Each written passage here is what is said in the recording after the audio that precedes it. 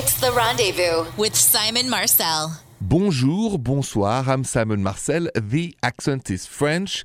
We're going to talk love. We're going to talk relationships. We're going to hear the most beautiful love stories.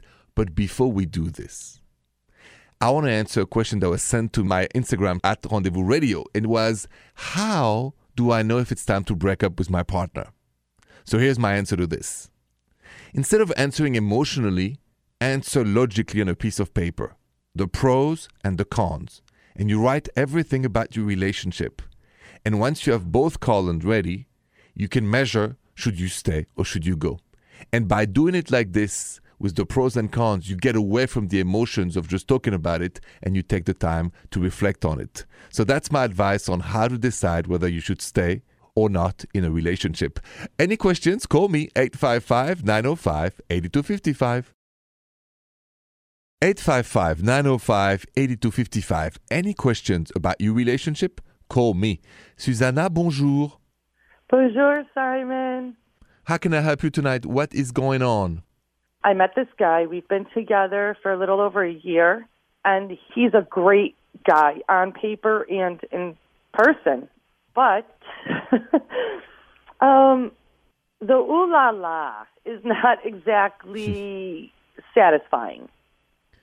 For you, for both of you, for just for you? It seems like it's great for him.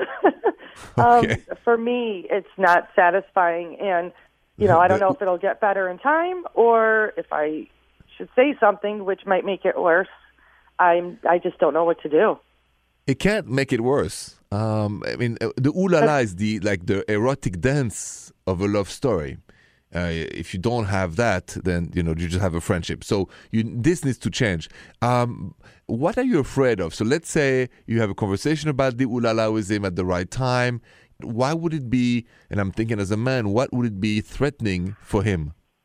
I'm afraid that he would end up feeling insecure about it, and when we were in the middle of ooh la la, he might be so worried about concentrating on maybe doing the right thing that it wouldn't end up being just a natural, exotic dance, as you say.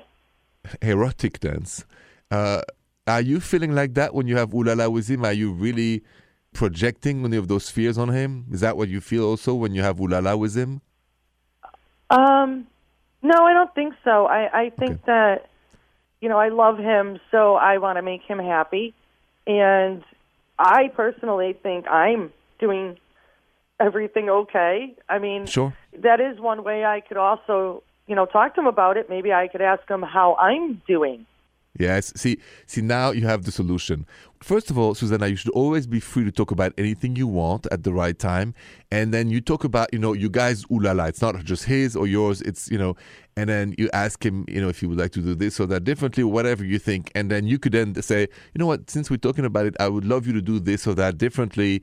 And he's going to appreciate this. As a man, I can tell you, most of us always want to please our partner. And so when sometimes we ignore it or we don't know, we love to have like a direction and see the result and see you so happy. So you can only win with that conversation, and you can only lose if you stay in unspoken or a secret or this resentment. Life is too short not to enjoy the ooh la la, Susanna. You're right. Okay, I'm gonna try to talk to him, and you're usually always right. So well, sometimes it's just common sense. So thank you so much. Good luck to you, and I'm sure that talk will help your relationship tremendously. I have all faith in it. Thank you so much. That really is the biggest question for every relationship. When is it time to talk about a problem, and when is it not? So we'll talk about that next. Have you ever been in a relationship and then something happened, something bad, something that you want to talk about, something hurt your feelings, or something is just not working between the two of you, and you're wondering, you're pondering, should I talk about it now, later, or never? Is that going to hurt, my partner's feelings? Yes or no? Should I or should I not talk about it? So here's when it comes to me, the rule about the when. When it's constructive and there's a solution, we should always talk about it. If it's a criticism without any solution, keep it for yourself. Because without a solution or, different options to change this, then you're just going to, hurt your partner's feelings. But if you find any solutions, a way to make the relationship better or the way to make your partner better for you, you should absolutely talk about it because nothing grows in the silence. That's what I've learned from this. Let me share a story about a mistake I've done years ago about this. That's next. So I don't know if you have a story like mine where, you're in a relationship and something is not going well, and instead of waiting for the right time and instead of finding solutions to come with the problem, you just go and almost jump at the throat of your partner. And that's what I did more than once, and that was a big mistake in my 20s where, I was always putting finger at my girlfriend if I would, something was wrong. For instance, I'm always on time. So if she was too late or something, I got really mad. Instead of discussing what could we do to change that. Or I used to be mad if when we went out, she would not, be staying with me or go dance with other people. I was jealous at the time, stuff like that. And there was no solution. It was just criticism. And I never realized at the time that by just jumping in my girlfriend's throat, A, it was, mostly my problem. And two, there was no solutions, really. So I made all these mistakes. I've changed. And really, I always want you to do better than me. So I said, don't do like me in my 20s. Do better than me. That's the point of this show. Any questions? 855-905-8255. 855-905-8255. Any questions? Call me. Ashley, bonjour. Bonjour, Simon. Bonjour, Ashley. Welcome to the rendezvous. What is up tonight? I have been dating this guy pretty consistently for, I think it's been like 7 weeks or so. And about a week ago, around the 6-week mark, I kind of wanted to know, are we boyfriend and girlfriend? What's going on? And he said he felt like he was, quote unquote, still just getting to know me and didn't want to, he wasn't ready to call it an official relationship yet. And a couple of my friends were saying, if he's saying he doesn't want to put a label on it, that's bad, and he's just stringing you along. But then I had one friend said, well, it really hasn't been that long, maybe give it a little more time. And I don't know what to think. Okay. You really like this guy, right? So you would like to be, girlfriend, boyfriend with him, right? Yes, I would like to. Okay. How long it took you to know you liked him? I knew after 3 weeks. So when I asked him about it around 6 weeks, I had already been kind of waiting around, what are we doing? What's going on? Exactly. As a guy, it takes me usually one date maximum to know if I like somebody and if it's girlfriend material. So, Ashley, I think that after 6 weeks, if he doesn't want to, call it boyfriend, girlfriend, or doesn't want to, he has no intention to really build a really strong relationship with you. Because with me, when you feel it's like all or nothing. And I'm sure he enjoys your company, he enjoys everything you bring onto the table. But Ashley, I think some of your friends are right. You're being stringed along. And I think that you have to follow your intuition. If you think I'm wrong and you think he can change his mind in a couple of weeks, stay with him. If your intuition tells you that I'm right and that you're not being strung along for the ride and just being a friend among other friends he's seeing, other women he's seeing, then you should leave him. Yeah, that makes sense. Sorry for the bad news. That's okay. I mean, I'd rather hear it from you now than be still dating this guy in 6 months and not knowing what's going on. So exactly. All right, then. So you know what to do. Be strong and find somebody that wants to be with you as much as you want to be with them. Okay? All right. Thank you. You're welcome. Have a good night. You too. I got to go to my email and help somebody who's getting ready for a first date and has a major question about it. That's coming up next. You're listening to The Rendezvous. I'm Simon Marcel. You know that if you can't call me, you can always email me your question at therendezvousshow.com. Trisha, what is this email about? So this listener email comes from Ralph that says, Bonjour, Simon. Bonjour, Ralph. I've got this Tinder date on Saturday and I want to make a good impression. We've been texting over Instagram for a week or so, and a lot of times it gets kind of romantic. We send each other kiss and hug emojis, and she's told me that she's super attracted to me. So my question is, if all goes well, at the end of the date, do I ask if I can kiss her, or should I just go for it? I don't want to appear rude, and I really like her so far, so I don't want to mess things up. What do you think, Simon? Well, that's a key question, right? After the first date, should you go for the kiss or ask first, can I kiss you? I'm going to answer that for you next, Ralph. Stay with me. So here's the question Ralph sent me. He has a date on Saturday. Everything appears ready, but he wants to know at the end of the first date, should you go for the kiss or should he ask, can I kiss you? And then kiss her, right? So here's the rule on this one.